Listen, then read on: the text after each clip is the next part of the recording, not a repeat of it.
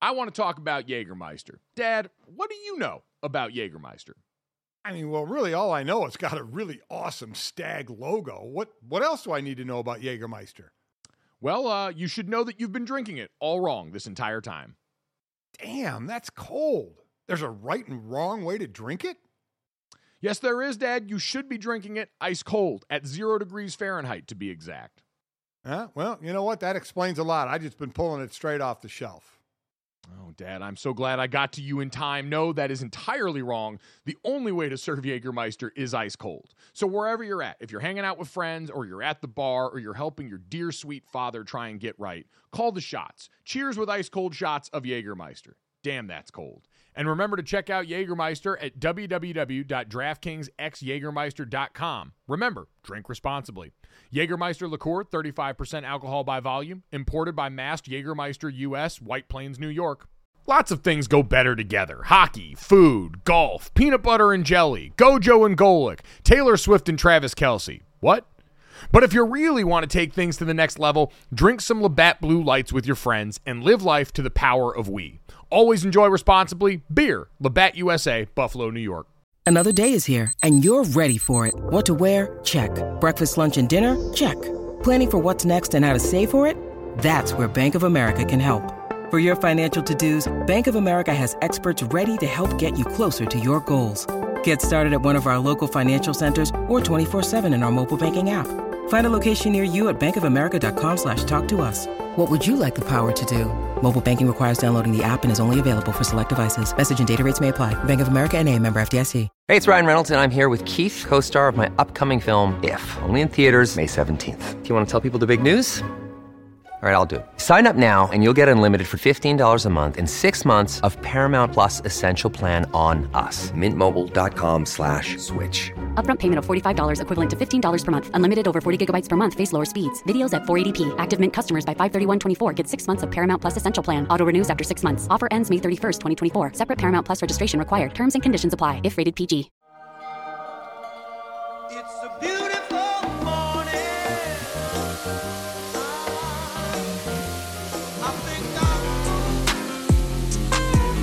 What's up, everybody? Welcome to Gojo with Mike Golic Jr. That is me. These are the holiday podcasts. Again, as always, we appreciate you downloading, subscribing, rating, and reviewing, leaving us that 5-star rating, and checking us out on the DraftKings YouTube channel. For those that are checking in for the first time this week, for anyone that was unaware, the week leading up to Christmas and the week after Christmas, we are doing 3 podcasts a week instead of our normal 5 days a week. For those of you that have gotten used to us hitting your inbox each and every day, Monday through Friday.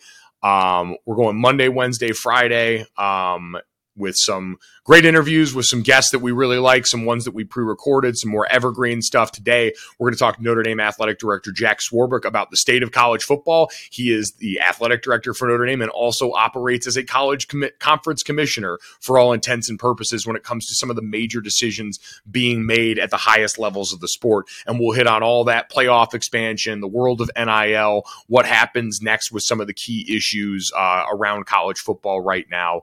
Very excited to talk to him about that. We got Katie Nolan coming up on Friday as well. Brandon is finishing up the move still. Part of this was to give us some time to take a bit of a breather around the holiday. We didn't want to stop putting stuff out, but we also needed a second to catch our breath. It's been a sprint since we started back in May, and we're trying to, certainly give Brandon some time to make this move. The holidays coming up, give everyone a chance to recharge, and also try and figure out how to come back in 2023 and continue to make this thing better. And like we said since the beginning, continue to give you guys something worth listening to. We're really, really appreciative of everyone who's come along and hopped on with us so far. Everyone who's tweeted a nice thing at us, sent us a review. The Spotify Wraps we talked about and the year-end stuff there was really humbling to see people who had spent so much of their time with us. That meant a lot. And so we're trying to take that seriously and also recharge the batteries heading into the new year. I am down in North Carolina right now recording this podcast at the Jumpman Invitational in Charlotte. Really cool event, college basketball. one of those like early season invitational tournaments for the Jordan Brand schools. The Charlotte Sports Foundation and the Jordan Brand came together on this project. The Charlotte Sports Foundation that also puts on the Duke's Mayo Bowl that I was a part of. A really great group of people. Miller, who's in charge of all this, has done a phenomenal job at manning the helm on this, and really cool. So the 4 Jordan Brand schools that are Jordan Brand in basketball and football. So Florida, Oklahoma, Michigan, and North Carolina came together, all the men's and women's team, for this 2-day tournament down here. And at the heart of all of it is a really cool mission, which is this desire to, not for PR reasons, this was, something that they had in mind back before the pandemic that they had been planning for, but to make sure that the men's and women's programs that were a part of this were all treated with the equal respect that they deserve based on all the work they put in. We've seen so many horror stories in the last couple of years of the way women's collegiate athletics has been, quite frankly, belittled in comparison to its male counterparts.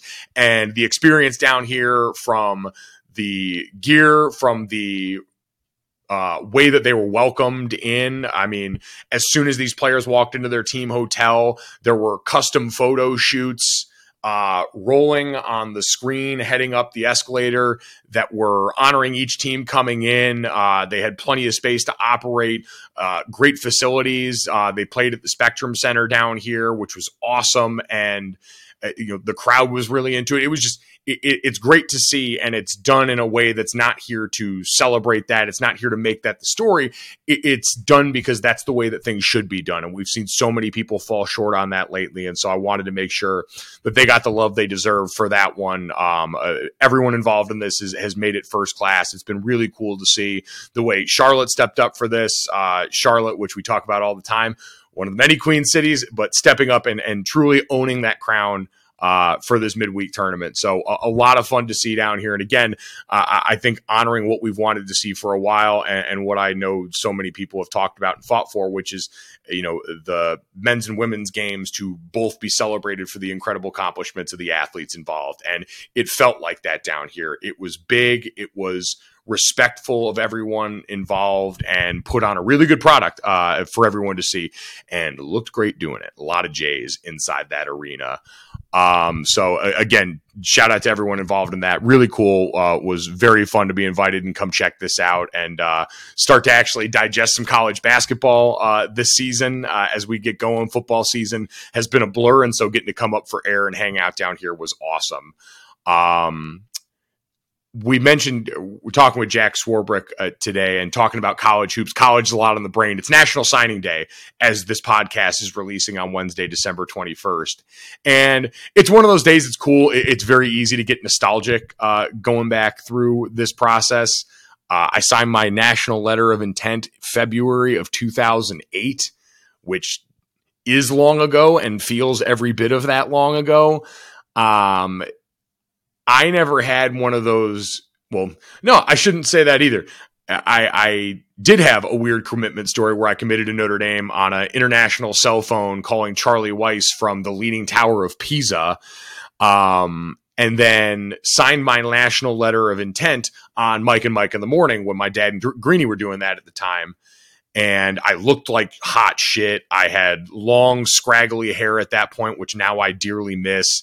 I was getting ready to go into school after that, so I'm wearing my school uniform, but it's unbucked, and I was trying to look. I don't know what I was going for. It didn't work out. I'll post pictures with this podcast. It was horrific.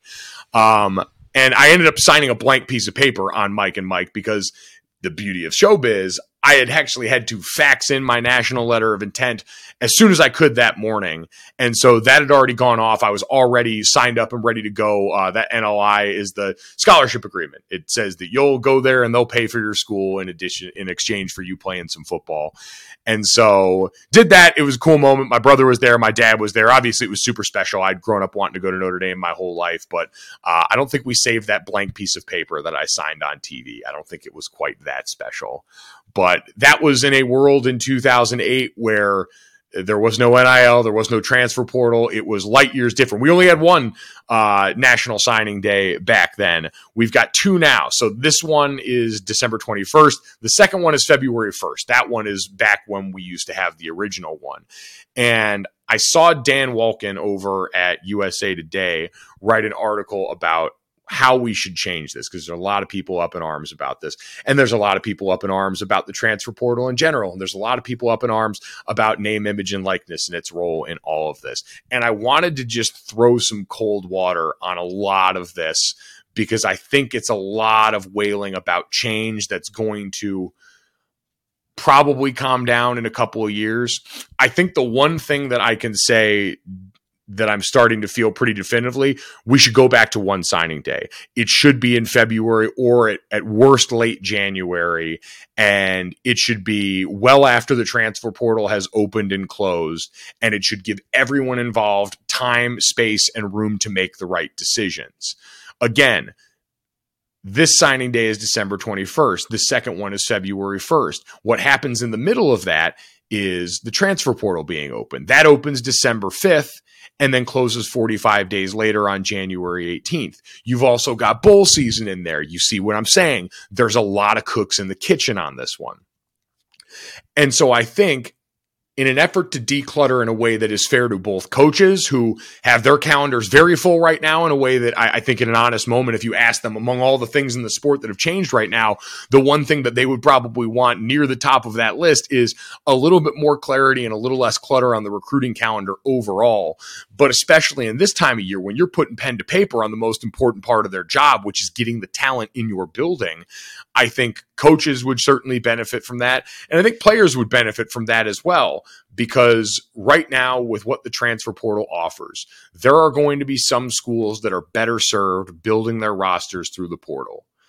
They're not going to be able to go out here and recruit with teams on the level of, you know, the top ends of college football. I was talking about this with Jacob Hester, former LSU running back, who offered this up, that schools like Kentucky that just got a commitment from Devin Leary, the former NC State quarterback in the transfer portal, are going to be better served turning their eyes and their resources towards that. The problem with that is it does have the potential to impact the lives of young people getting ready to sign their letter of intent. And I know they've got the portal now and they could jump right in, but it seems weird to use that one-time transfer when you could have just pushed this back so you didn't sign that paper with the right school or wrong school to begin with. So I think it benefits the players to have that information. Hey, did they go after some older guy in the portal at my position in a way that's going to change the trajectory of what I was told was going to be my opportunities here, etc. Really practical example that happened in this recruiting cycle. Dante Moore, one of the 5-star quarterbacks, really great quarterback in this class, had been committed to Oregon. And then the announcement from Bo Nix came that he was coming back to Oregon this year instead of going into the NFL draft. And so Dante Moore promptly flipped his commitment from Oregon to UCLA, since Dorian Thompson-Robinson, their quarterback, is no longer going to be there. There are players that won't have the good fortune of that quarterback making that decision to stay. There are players that might have a quarterback in the portal jump in after signing day in that time that they've got. And so I think there'd be a big benefit for the players on that side as well in moving this all back. Because the original intent of this early signing day was to declutter and clarify things. Give players that wanted to be done with recruiting a chance to go ahead and put pen to paper. Give coaching staffs a chance to get this done earlier in their month, earlier in the month of December, so they can focus on other things going forward and know that second signing window, now you got more information, right? If a kid's been committed to you but didn't want to sign in that early window, you know he might be looking elsewhere, so you can go looking elsewhere. And for the players, vice versa. And so I think its original intent has been skewed now by this big transfer portal thing that's been dropped into everybody's lap. It's big, it's important, and we have to adjust. We can't just sit here and play by the old rules, because the old rules have had a major new factor added to the equation. So that's, I think, the most important thing to come out of this from a practical sense that can be done now and I think can benefit everybody involved. The name, image, and likeness stuff, listen, new ball game, right? And for guys like Pat Narduzzi, who has committed to the bit of being the guy that is going to say something very publicly critical about NIL and the way that it's used to entice players every offseason. Jordan Addison is wide receiver last year who got poached by USC. He came out and complained about tampering very publicly last year. He went on 93.7 The Fan the other day and said that 2 schools had offered $5 million to try and get North Carolina quarterback Drake May to transfer out of there. Mac Brown, the UNC head coach, also echoed that himself, basically saying, I'm not going to say the names of the schools. Don't ask Drake May, but look who's getting all the players right now with these resources, and you'll know who it is. This doesn't really get interesting to me until they start naming names, quite frankly. And there's a thing about glass houses and stones that might be the reason that they won't. But if they start naming names and they want to really take away all the decorum that usually exists amongst coaches at this level, feel free. I'll sign up for that mess any day. But in the meantime, this is just people that are uncomfortable when they're not benefiting from this system or when they've got something to lose. Like, anyone should have shoot their shot with Drake May. He's an incredible quarterback who played on a team where he had to really do a lot of things himself because the things weren't there around him to make his life easier. And in college football, we just saw last year the transfer quarterback Caleb Williams that won the damn Heisman. These guys can change your life in a hurry. And Drake May is firmly one of those dudes.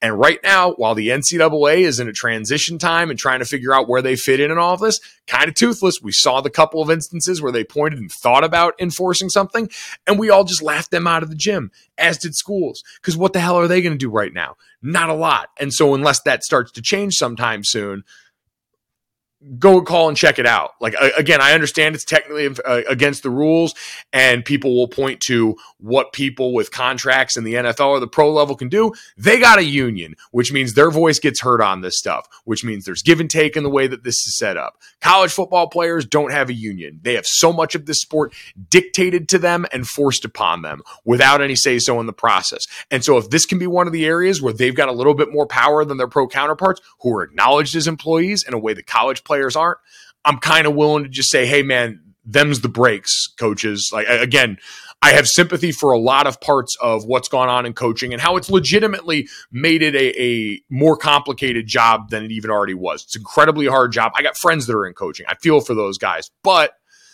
I'm always going to be about what's best for the player first. And we're at a pendulum swing moment right now. And I'm fine with it being this way because, again, players don't get a lot of say-so in what goes on. So for them to have more control in this area, I'm down for that.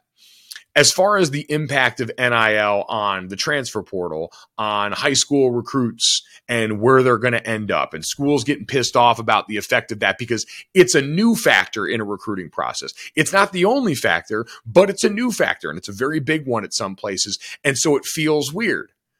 Same way a lot of other new things felt weird. Like, the people in the midst of this right now, coaching wise, are like I was in college when social media really hit, smartphones started to really hit, right? I'm like the daywalker generation. I'm an older millennial, so I had a life before smartphones in my pocket all the time and the ability to go out there and tweet whatever I wanted to a massive audience at any given moment.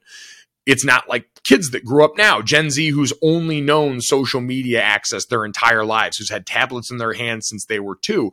It's a different relationship with it. And so there are points, even for me now, as technology continues to go, where I have moments of strain like the ones I'm sure my parents felt around some of this stuff that's new and different and strange compared to what I knew as I go along here and as I get older. I understand it's going to be that way for some coaches. At the same time, there's going to be a generation of coaches, young coaches getting hired. We saw a bunch of young coaches get hired last offseason. It's going to keep happening. And they're going to come of age as head coaches at this job, learning a world where this has been the only thing they know. We're getting a handle on what your school's NIL policy is. What kind of packages are the NIL-led collectives offering? What are you guys promoting as what you're going to do when players get on campus, in addition to everything else, and how you're going to recruit and make sure that you're consistent with your own players? They're going to figure that out. But we're at the change point right now. It's hard. Change is difficult, and this is a complicated one. While, again, we don't have a lot of clarity, and the calendar is the place that we can get a win. But for all the people freaking out, I just want to read you right now the 24/7 composite list going into signing day of the top 10 college football recruiting classes for this cycle. Number 1 is Alabama. Number 2 is Georgia. Number 3 is Miami. And then it's Texas, LSU, Notre Dame, Ohio State, Oklahoma, Tennessee, and Clemson. Tell me who sounds out of place there. Tell me which of those brand names doesn't sound like they belong near the top of college football. That in a sport that already has a big resource disparity, looks like they jumped the line somewhere. Looks like they paid to get into a place that they wouldn't have already been based on their cachet in the sport. Oh, wait, because those are all the names that we're used to. And then you go on outside of the top 10, 11, Florida, 12, Penn State, 13, USC, 14, Texas A&M, which, man, we can talk about money can't buy you happiness everywhere looking there. At Texas A&M, who had the best class that money could buy last year, and it notched them a 5-7 record and a trip out of bowl season. It's an inexact science right now. But all that is to say, it's the same faces up here who are just getting there a different way because this is evolution. Recruiting is always evolution. There's a theory in evolution called the Red Queen hypothesis. It's from the Lewis Carroll novel Through the Looking Glass, like the Alice in Wonderland story. This idea that you've got to do a lot of running to stay in the same place. In evolution, it means as the prey, you've got to adapt to outrun your predators. You've got to find different ways to mate, better ways to reproduce so you can stay alive in the game. And then your predators evolve, find better ways to kill you, and round and round we keep going. Everyone evolves to stay in the same place, alive in the game. That's what's going on in recruiting right now and in college football in general.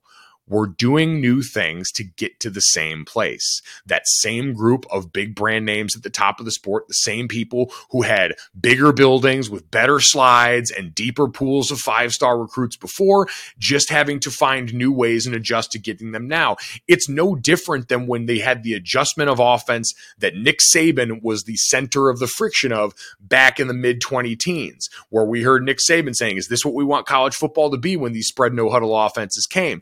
And then everyone adjusted. It was uncomfortable for a little bit. Nick Saban and others talked a lot about injury and the things that would come along with this and the way the game would look and yada, yada. And it changed and everyone was fine. And the same people near the top of the sport found a way to stay at the top of the sport. And a couple of new faces emerged. But again, it's not all that many different ones in there because the resources have always really been in the hands of a same few characters. And so it's a lot of running to stay in the same place, which means it feels like a lot now. But this isn't the stuff that's changing it. The conference realignment, the playoff expansion, all those dominoes moving, I think are going to end up having a far greater effect on the sport than these things that just allow players greater mobility and ability to maximize their value while they're in college. And so that's kind of the state of things heading into signing day today. I'm sure it's going to be a wild day. I saw Ari Wasserman at The Athletic already tweeting that there's, reports that a big time quarterback might flip heading into signing day and all of this stuff. Maybe Ari was serious about that. Maybe he wasn't. Either way, I'm sure a lot of wild stuff's going to happen today. I'm sure some of it is going to be tied to NIL payments. I'm sure some of it's just going to be good old-fashioned 17 and 18-year-olds not having their mind fully made up on things as they've got more than ever on their plate leading up into these decisions. And so, again, we're in a transition period right now in a lot of ways in college football. We've been drinking, I think the Brent Venables line, we've been drinking it through a fire hose for the last few years. And because it happened all at once, I think the potential for people to overreact and act like the sky is falling and be sensational with this is at an all-time high. But I think when we take a step back in a couple of years, we're going to see so much of this stabilize once we get some clarity. So again, knock that signing day back to the original one, get it out away from the transfer portal, give everyone a chance to catch their breath, get the most information possible, and make the best decision. And then you can get mad about it on message boards. When the 5-star that you loved flips to a different school, and when you manage to flip the 5-star that comes to your school. Use NIL as the scapegoat, tout your coach's recruiting ability when you get the chance on the other side and it benefits you. Do all that stuff. But just know it's a lot of running to get to so far what has looked like the very same place. And quite honestly, even a better one. Like, look at all these transfer portals that have been transfer quarterbacks that have helped recharge and reinvigorate programs. Having Tennessee back was fun as hell this year. Hendon Hooker was a transfer portal guy. USC being back helped the entire Pac-12. Caleb Williams was a transfer guy. Bo Nix was a transfer from Auburn. Round and round we go. These guys not having to sit in deep quarterback rooms like early 2000s USC and get out and help other programs be awesome, even if they're some of the same normal programs, is cool. And I think a legitimately good thing. We had a lot of fun in college football for the vast majority of this season. The transfer portal helped a bunch of that. The product on the field was still really good and really exciting to watch, and we had newer names involved. TCU's in the playoff this year. All things that can be good, but all things that are definitely very different right now. So sit back and enjoy. I'm sure as you're potentially listening to this right now, some crazy shit's already happened on signing day. Congratulations to the players, in this brief moment. I know as the sport becomes even more professionalized in the way that we're treating it now with the players, it's still an awesome moment for these guys. It's a life-changing moment. It's the start of the next leg of your journey. And so congratulations to everyone. It's a different journey for everyone involved, and it's potentially got more twists and turns now with the portal for guys. There are things that are certainly not going to go your way. Signed a guy that didn't play until his true senior year and had to really wait in the back end of that. There's going to be a lot of things you can't control, but today you do have that control. And in this process, you've got a little bit more control than ever. So enjoy it. Good luck, rooting for you. We are going to take a quick break. And then when we come back, we're going to talk to Notre Dame Athletic Director Jack Swarbrick, one of the voices that is important in a lot of college football processes about what comes next for a lot of different angles of the sport. I want to talk about Jägermeister. Dad, what do you know about Jägermeister? I mean, well, really, all I know, it's got a really awesome stag logo. What else do I need to know about Jägermeister? Well, you should know that you've been drinking it all wrong this entire time. Damn, that's cold. There's a right and wrong way to drink it? Yes, there is, Dad. You should be drinking it ice cold at 0 degrees Fahrenheit, to be exact. Well, you know what? That explains a lot. I've just been pulling it straight off the shelf. Oh, Dad, I'm so glad I got to you in time. No, that is entirely wrong. The only way to serve Jägermeister is ice cold. So wherever you're at, if you're hanging out with friends or you're at the bar or you're helping your dear sweet father try and get right, call the shots. Cheers with ice cold shots of Jägermeister.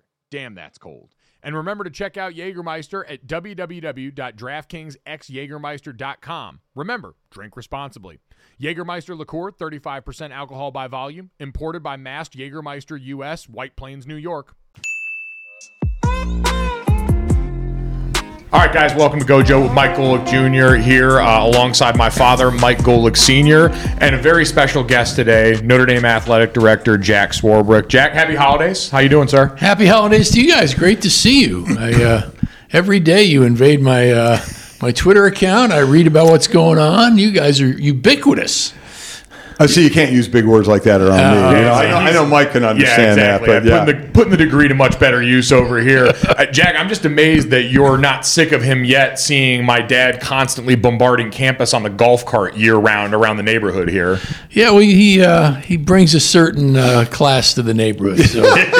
So we're all for it. Although he shamed me with the Christmas lights. Those are really nice. That's all my wife. She takes care of that. And as I said about my golf cart, I love the golf cart more than my kids when they were here, because back then it would be a violation for them to drive. And so I said, if you guys get me in trouble, I said, I'm disowning you. So I dig that golf cart, but I dig it certainly around Christmas time. Are you a big holiday guy? We are, yeah. We're in.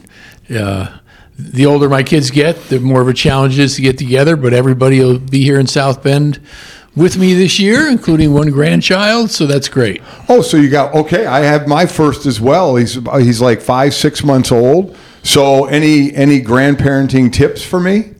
No, but isn't it great? Oh. It's just ideal. Well, because you can give them back, right? Yeah.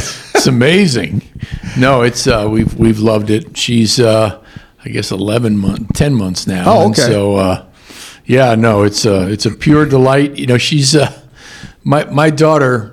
I don't think she ever attended a high school football game.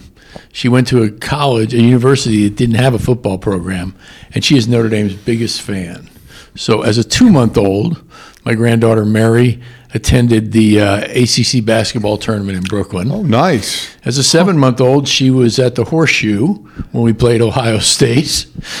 She was in Las Vegas when we played BYU. So this is a 1-year. We've got pictures of this less than 1-year-old in all these venues, and every time she runs into somebody famous, they say, "Hey, can we hold her?" And so we got pictures of Lee Corso holding her and Roy Williams holding her. Oh my gosh, it's great fun. That is well traveled right there. Yeah. That's impressive. The baby photo album is going to look a lot different than me and my brother and sisters as kids. Right. Well, one more on the holiday. Just have to ask because I got in trouble for this so long ago because I always had a real tree until I didn't water it enough. And my wife gave me a last chance. I dried it out again, so we've had fake for years. You a real or fake tree? Oh, we're real. It's good for you. My mother would, if she were alive, she'd disown me if I did anything else. So, when does this air? I don't want my wife to hear this, but anyway, my only assignment this year, with the whole family coming, was to get the tree, and apparently people in South Bend buy their trees very early. Yeah. Because I went out and I can't find anything. I mean, they're all 5 feet tall or something Charlie Brown wouldn't purchase. And I'm just like, oh man, this is getting serious. So I go to, I'm running around all one night trying to find one, and I go to the last place I stop at, it's same deal, 5-foot trees, almost nothing. Drive away, I'm driving home. I said to myself, they had a beautiful tree at the entrance, all decorated and lighted. That was their promotional tree, right? I said, I wonder if they'll sell that to me. So I call. In fact, they will sell it to me. They'll take the lights and everything off because they want to keep them. And I said, that's great. The mental image of the tree that I captured by driving past it was not the same as I experienced when it was delivered to the house. So it's still in the garage because I can't figure out how to get this monstrosity into the house. I may have to walk down the street and knock on the Golic's door and get some help here. How big? So it's really it's tall? 12 and a half. Oh, wow. Yeah. But it's the width I didn't account for. Oh, okay. It's You know what? Like you said, you're doing us the kindness coming and hanging out with us today. I feel like we can give you some help with the manual labor. We're not good at a lot, Jack, but we're good at pushing and pulling. So I feel like that's what this is, man. This is pushing a big object through a small opening. Oh, I thought you were going to say it started like you went and cut down your own tree or something. No, this is even better. This is. But that's a great move. Say, you know what? Money talks, man. I go see if this thing's for sale. It's like those guys, the linebackers, asking Tom Brady to sign the interception ball after the game. Yep. What's the worst they can say? They can tell you no. Yeah. It's a good move. I'd imagine in this town, not a lot of people are going to turn you down on the request there. So it's a good move. We'll help you get the Christmas tree across the goal line on this one eventually. Jack, as we sit around now, Dad and I are in town getting ready to, talk at the Notre Dame football banquet as we're recording this. Kind of a little year-end review of the team and everything they've accomplished. For you, looking back on this, the whirlwind it's been since announcing Marcus as the head coach, the offseason that he went through, really helping to go out there and be this ambassador for the program. How do you sort of sum up and grade what you've seen in year one from Coach Freeman in this program? Yeah, I guess the easiest way to sum it up is I'm even more confident in him and sure that he's the right leader for the program now than I was the day I made the decision, and I was pretty confident then. You don't learn a lot about a coach when you're beating Clemson handily. You learn a lot when you're losing to Marshall, and what that night's like, what the next day's like, how he addresses the team, how he leads. And it was compelling. I'll tell you, it was textbook. And so I feel great about the foundation. I feel great about where we are. It's as cohesive a staff as it has been in my time here, which shockingly is now 15 years. So yeah, I feel great. An unusual season that I still haven't quite digested and figured out, but feel great about where we are. Going through that season, you being the man that hired him, when there was the loss to Marshall and there was the loss to Stanford, was there not any regret, but was there any okay, we're already out of where Notre Dame only wants to be, right, to get to the playoffs, and knowing that was going to be gone, did that change your then perspective of the rest of the season? It didn't. And that consistency is part of what you're looking for, right? I mean, yes, our goal is to win a national championship, and we don't have the second bite of the apple in a conference championship game that some people do. So, yeah, the consequences are different, but boy, you can't change, as you guys well know, you can't change your approach or what you do. And I loved the way the team responded. We had some things we had to figure out, and it took some time to figure them out. But it was interesting. 2 years ago, I knew we were in trouble against Cincinnati all week. You could feel it. Just people were saying and doing the right things, but it wasn't real. It just wasn't there. I didn't sense any of that before Marshall or Stanford, right? So I wasn't seeing something at practice that alerted me to a concern. The preparation felt great, and the performance just wasn't anywhere close to what it needed to be. And so you spend a lot of time trying to figure out why. And Marcus focused a lot on the teaching. He spent a lot of time saying, the answer here can't be they can't do it. The answer has to be we didn't teach it well enough. Mm-hmm. And so why not? Why did they make that error? And that was a really good approach. So does that make, again, this a weird question because high expectations are every year, but does that make the expectations for next year that much higher? Yeah, I think it does. I think I expect to have the staff back.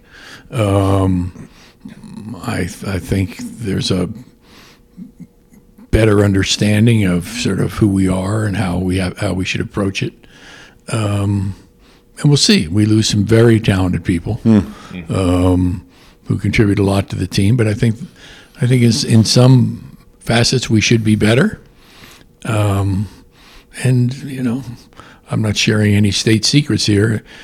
In the college game and the professional game today, it's all about quarterback play. And so that's going to be a big part of what defines next year for us. And to that end, Coach Freeman talked and was very candid about the conversation he had with Notre Dame's quarterback from this season and Drew Pine, who's since entered the transfer portal, saying, hey, listen, we're looking at this is what our approach is going to be. And I know as former player, appreciated his honesty with the young person who had given a lot, but it speaks to that larger conversation of now we are in an era where the portal is such a part of this, where the name, image, and likeness conversation is such a part of this. How do you see Notre Dame fitting into that changing landscape now with some of those factors that have become a big part of recruiting to the school? Yeah. How long is the show? The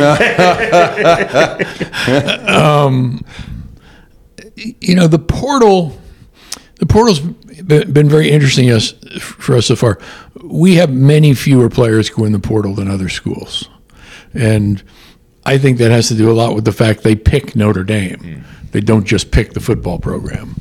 And so when you net out grad transfers, and frankly, often we're thrilled for grad transfers, right? They've got their degree. Mm-hmm. If they go someplace else, they are going to play more, and so they've been a great member of the team, and so that's all fine. But when you net out the grad transfers, we have very few, and so that's great. We now, like everybody else, have to pay extraordinary attention to the portal and who's in it and what help they might provide to us in areas of need. And that's not easy. You sort of doubled your workload all of a sudden, especially with the number of young men who choose to go into the portal. So you want to stay focused on your needs. Don't just go shopping in the portal to see who's in the portal. And make sure you're bringing in people who fit. That's the biggest part of this. In the discussions I've had with Coach about specific prospective transfers, it's been much more about fit. How will this individual be in the locker room? So it makes no sense anymore nowadays to talk about if it's good or if it's bad, if NIL is good or it's bad, because it's here. So you have to deal with it and find a way to deal with it. So as you mentioned, you've been doing this for 15 years. So you were before all this, and now it's here. And you mentioned talking to the coaches about this. So how much more difficult has it become for all of you to now, it's not just the 18-year-old in their living room, it's not just the fifth-year guy, it's everywhere in between now on when that process has to start and finish? Yeah, NIL has changed everything, and it's unfortunate. I believe Notre Dame was the first university to publicly support NIL. In an interview in the New York Times, I think now 6 years ago or so, Father John talked about the importance of giving student athletes that right, because every other student on campus had it, right? And why? Because you play a sport, should you not have that right? So we're champions of it. Unfortunately, we never anticipated it coming in to effect with no regulation, no oversight. And so what we've got now has nothing to do with name, image, and likeness. Quite literally. It's you do what used to be under the table payments, and you now call them NIL. Yep. And you not only pay it, but you celebrate it. And it is. We're going to have look. I am all for student athletes earning all the money they possibly can, but this is an unregulated process that's going to have some really sad results. Sound the trumpets, it's horse racing time. So saddle up for the action with DK Horse, an official DraftKings affiliate. Right now, new customers who download the DK Horse app can get a 100% deposit bonus up to $250. Just deposit $25 or more and complete the playthrough requirement. Wager on your favorite horses, then watch the races live right in the app. Download the DK Horse app now. New customers get a 100% deposit bonus up to $250 when they opt in with code GOLIT. Only on the DK Horse app. Gambling problem? Call 1-800-GAMBLER. 18 plus, 21 plus in certain states to open or access an account and resident of a state where DK Horse is available. Eligibility restrictions apply. Void where prohibited. One per new customer. Match calculated on first deposit up to a maximum of $250. Deposit requires 2-time playthrough of settled wager within 168 hours. Bonus released in $25 increments. Deposit and eligibility restrictions apply. See terms at dkhorse.com. You know, I was out in Vegas when we were talking to the different commissioners, and it was interesting because one of them would say it's up to the commissioners to regulate and come up with rules. Others would say it's up to the government. It's a state rule, but will it become, or law, will it become federal? I mean, I don't know if this is even answerable, but who's going to eventually put guardrails up for this thing? It's a great question. You know, I think we've done a great job of conclusively proving it's not us. We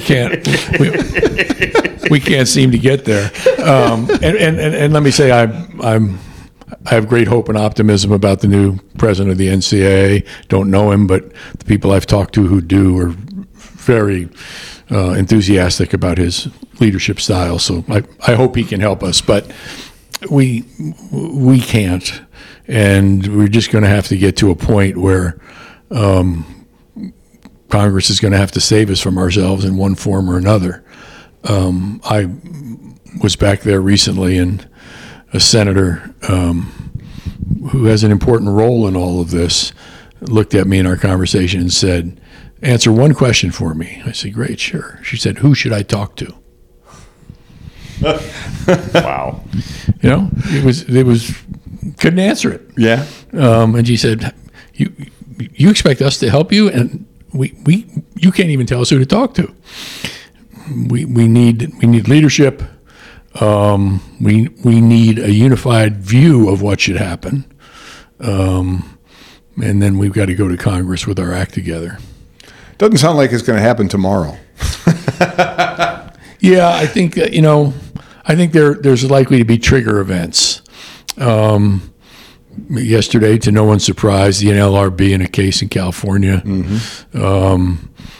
took the sentiments expressed in the NLRB General Counsel's memo a while back and identified student athletes as employees.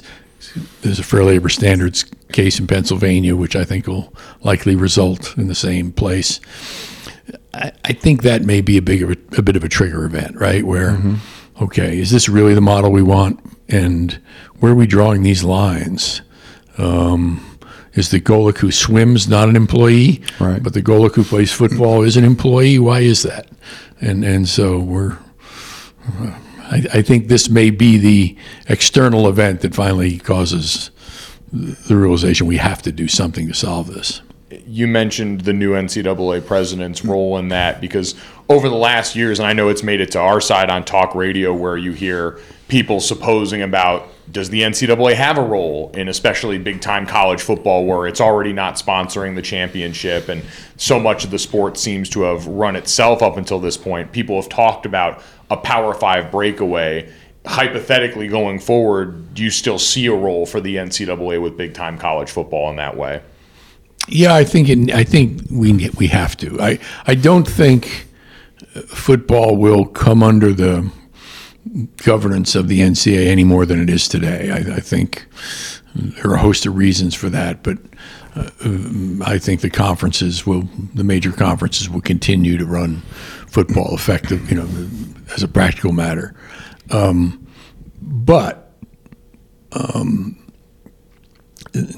Anything that happens in football is not happening in isolation. It has Title IX implications. It has implications for the academic model. And so we have to have the NCAA involved, and they are the likely spokesperson if we can support our new president and put him in a position to do that. The other thing that we see changing in college football is it just seems odd, say USC and UCLA in the Big Ten. It just seems so odd. As we know, conference realignment going. And on shows, I always get asked, what do you think Notre Dame's going to do? And I always try and channel my Jack Swarbrick and think of what he wants for Notre Dame. And I give my answer. But, I mean, how is that process been? I would imagine you are receiving many more phone calls than you're making. Well, there's certainly a period of time in the past year where there was a lot of that. From my perspective, our independence has never been more valuable to the university and to everyone who participates in it. And it's not about having some grand strategy produced it as much as it is the things that have happened have all helped position us even more effectively. It was such an interesting year for us the past year. Very successful competitively. We won the Capital One Cup for the best men's program. But the year was all about Notre Dame, right? When you talked about conference realignment, it was all about what's Notre Dame going to do. Mm-hmm. When we talked about the playoff expansion, it was how's this going to impact Notre Dame? Is it going to force them into a conference? The remarkable video you guys were part of, and the introduction of Marcus in the locker room, those two videos dominated among college football. So the whole year was sort of about us in a sense, right? And that just reinforced we're in a really good position. We have to have a media partner that will allow us to compete at the same level as the Big Ten and the SEC. And NBC has been a great partner, and I anticipate them continuing to be. We've got to have a home for our Olympic sports, and the ACC has been a great home for that. And we have to have fair access to the college football playoff, and I think we're in a better position with regard to that than we've ever been. So I feel great about both the value of independence and our ability to remain independent right now. Yeah, I think the expansion helped really kind of solidify the independence because of that. It seemed to me, and one of the answers I would give, a lot does seem to fall on the media partner because, listen, we get all the things surrounding college sports, and one of them is money, and it is an important factor. So it seems to me like that's the block that needs to tip the most for Notre Dame on where that's going to end up. Absolutely. And, that's sort of next on the agenda is to tackle that. But I'm optimistic. Again, because we've had a lot of success and we've been well positioned, I think we bring great value to a media partner. And so we're clear. We have to have revenue streams that match those schools that are perennial contenders for the national championship. And we can do that, and that's what we're going to focus on.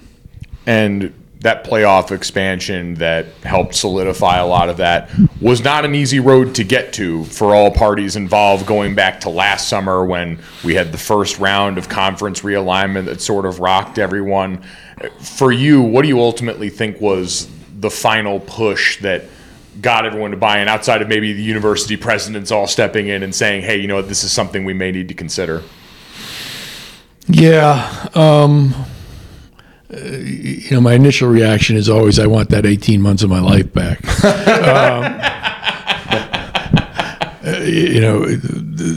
First of all, as background, the four of us that worked on the initial plan, Greg Sankey, Craig Thompson, Bob Bowlesby, this is the best committee I've ever worked on in anything, right? The four people had the best interest of the game in mind, maintained absolute confidentiality for a year and a half, and it was a great experience. The adoption of it then ran into the politics of realignment, and delay sort of became inevitable, not because of anything really central to the proposal, but more about the challenges of the relationships in the room. And so we had to sort of get by that. And the final push did come from the presidents, who of course felt none of that. Yeah, they weren't sitting in those meetings. So it was not easier. I mean, I appreciate it was not easy for them to step in and resolve this ultimately, but they did, and we got to the result we should have gotten to the whole time. But it seems like that, not even just in this, but in life, when a lot of people are involved, it can be difficult to come to one conclusion and one answer. Well, that's a great point, because there were two issues here. One was, are we going to expand the playoffs? And the other was, when are we going to do it? And to do it early, everybody had to say yes, because the existing contracts had to be modified. Right. So it delivered to everyone an absolute veto. So whatever was important to you, you could just dig in on it, and we couldn't move forward. On the question of expansion generally, that wasn't true, right? Mm-hmm. This is just sort of a majority of the people in the room. So once we knew we were expanding, we still had some tough near-term issues, but we got through them. They were well publicized and made it. Shout out to the Rose Bowl. I was going to say, and I would like to know on the face of whoever was making that decision, at what point they realized we can't keep digging our heels in, because this just is not going to work. Yeah, it's a great scenic, it's a wonderful game, but yeah, to be done. The one left in the room, it seemed at that point, because is it fair to say that was one of the final hurdles? I mean, if not the final hurdle in getting to that point? Yeah, I don't think I'm violating any confidences. It played out pretty publicly, but yeah, that was that was an interesting challenge, and was definitely impacted by realignment. The NBA playoffs are heating up, and so is the action at DraftKings Sportsbook, an official sports betting partner of the NBA. With same-game parlays, live betting, odds boosts, and so much more, don't miss out as the NBA postseason winds down. And if you're new to DraftKings, you got to check this out. New customers can bet $5 to get $150 in bonus bets instantly.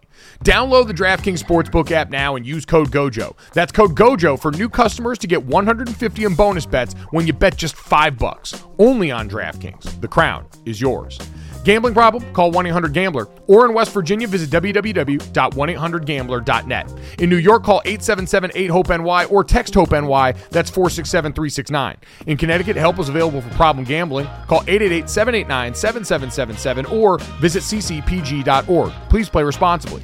On behalf of Boot Hill Casino and Resort in Kansas, 21 plus, age varies by jurisdiction, void in Ontario, bonus bets expire 168 hours after issuance. See dkng.co/bball for eligibility and deposit restrictions, terms, and responsible gaming resources. You mentioned the challenge. I'm just curious, kind of in a general sense, with your approach in all of this, because you mentioned being a part of that 4-person committee. Looking around college football's leadership, you always hear the 10 conference commissioners plus Notre Dame athletic director Jack Swarbrick. you and Greg Sankey looking around as the most tenured members of this group. For you, is it more of a challenge or more of an asset being the only person that has to be an athletic director also operating as a conference commissioner of sorts in these same rooms? Being in that room is one of the great privileges of his job. And people often question our presence there.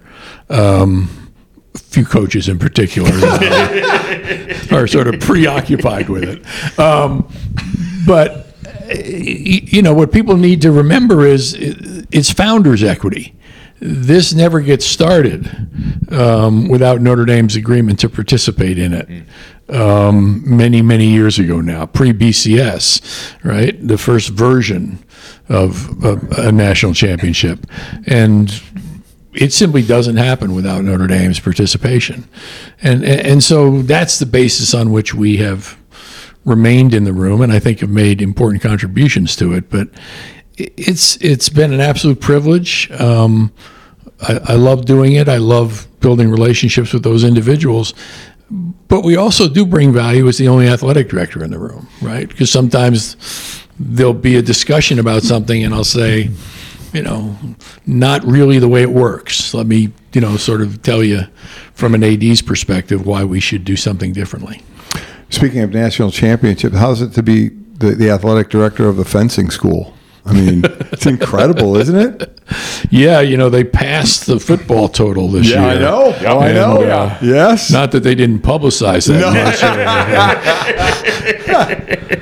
No, it's great, of course. And I'll tell you what, Gia has built such a great program. It's got a long tradition, of course, but the culture he has built in our program here now is really a model for program culture. Jack, we so appreciated your time here. I want to send you out on, I think, the real hot button issue that a lot of people want to hear from you about. The Notre Dame Summer Concert Series has become a big deal around here since the stadium renovation. Billy Joel was so good last year. We were fortunate to get to be in the stadium for that one. It's been awesome here. If Jack Swarbrick is building out his dream guest list of the next one he wants to go after for a concert in Notre Dame Stadium, who's that artist? Pink. Pink? Okay. There were a lot of names you could have said. Okay, Pink. I didn't see that one coming. All right, I'll bite. Are you a Pink fan? Is that where this comes from? I'm a big Pink fan, but in terms of live shows, her aerial dynamics during a show. Yes. Can't you see her coming from the top of the library? Wow. On a zip line? On a zip line. Wow. Onto the stage, right, while singing. I'm telling you. Speed Did anyone else just get chills? Wow. Yeah. Okay. Next would be the boss. There we go. Well, that was kind of the rumor going around until we looked and saw, I think at that time he's in Europe. And then, I mean, my gosh, the Swiftie over here, Mr. Taylor Swift fan, was hoping that would happen. I was going to say, listen, I know you've got a lot on your plate. You got a lot going on. But if I can just make a plea on behalf of a large section of Notre Dame fans, I feel like the brand of Taylor Swift in Notre Dame would be fantastic. She's already familiar with the campus, her brother being here for a time, so just figured I'd throw that out there while I got you in the room. I can only get myself in trouble by responding to that. That's a smart move. There we go. That's a smart move. Jack, we so appreciate the time. Thank you so much. Always great to catch up, and go Irish. Great to see you guys, and thanks for all you do for this university. You are extraordinary ambassadors for it. Great video stars, and so we thank you. I appreciate that. I got that check for you.